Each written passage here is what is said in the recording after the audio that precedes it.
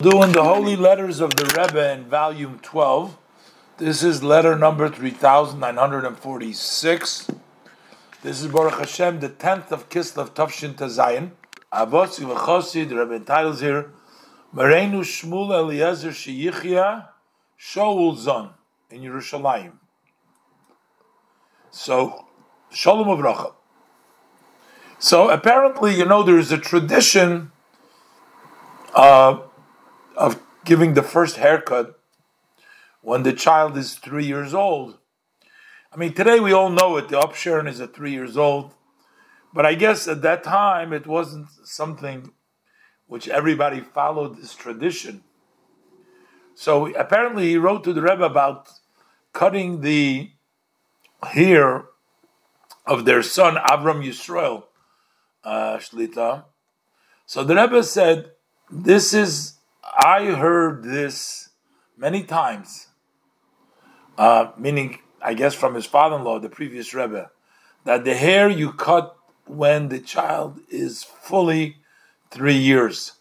And the Rebbe in other letters says, like sometimes people's 3 years old comes out in the Sephira when you don't do a haircut. Sometimes they want to do it before. No. The Rebbe says you have to wait.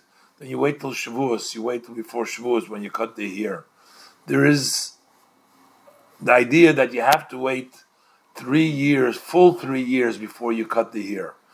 It's explained in Chasidus, and the Rebbe said from those that are printed, there is the Siddur Maharid in Chelik Aleph in the Hashmotis, those later that they filled in later on, and the Rebbe says it seems like the explanation of Chasidus there is based on a Maimer of the Tzemach Tzedek. Basically, Al Pi Chasidus, and he heard many times, Rebbe says that you wait full 3 years.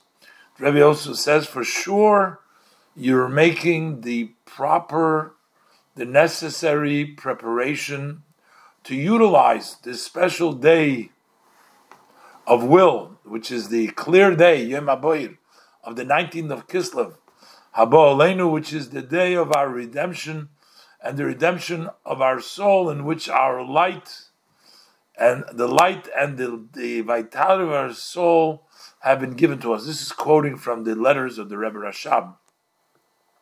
So the Rebbe says you're making proper preparation to spread out, like the Yafutzu Ma'inisecha. The Rebbe says lahofitz, meaning not just to disseminate, to give it a strong spread out amayonis chutza to the outside. The Rebbe explains, even to those people who are outside. The Rebbe translates the Baal Shem Tov's words when he said to the Baal Shem Tov, your wellspring should go to the outside. What does he mean by the outside? The outside means people who are not yet involved. They're outside of the circle. They too should get. So the Rebbe says, making the proper necessary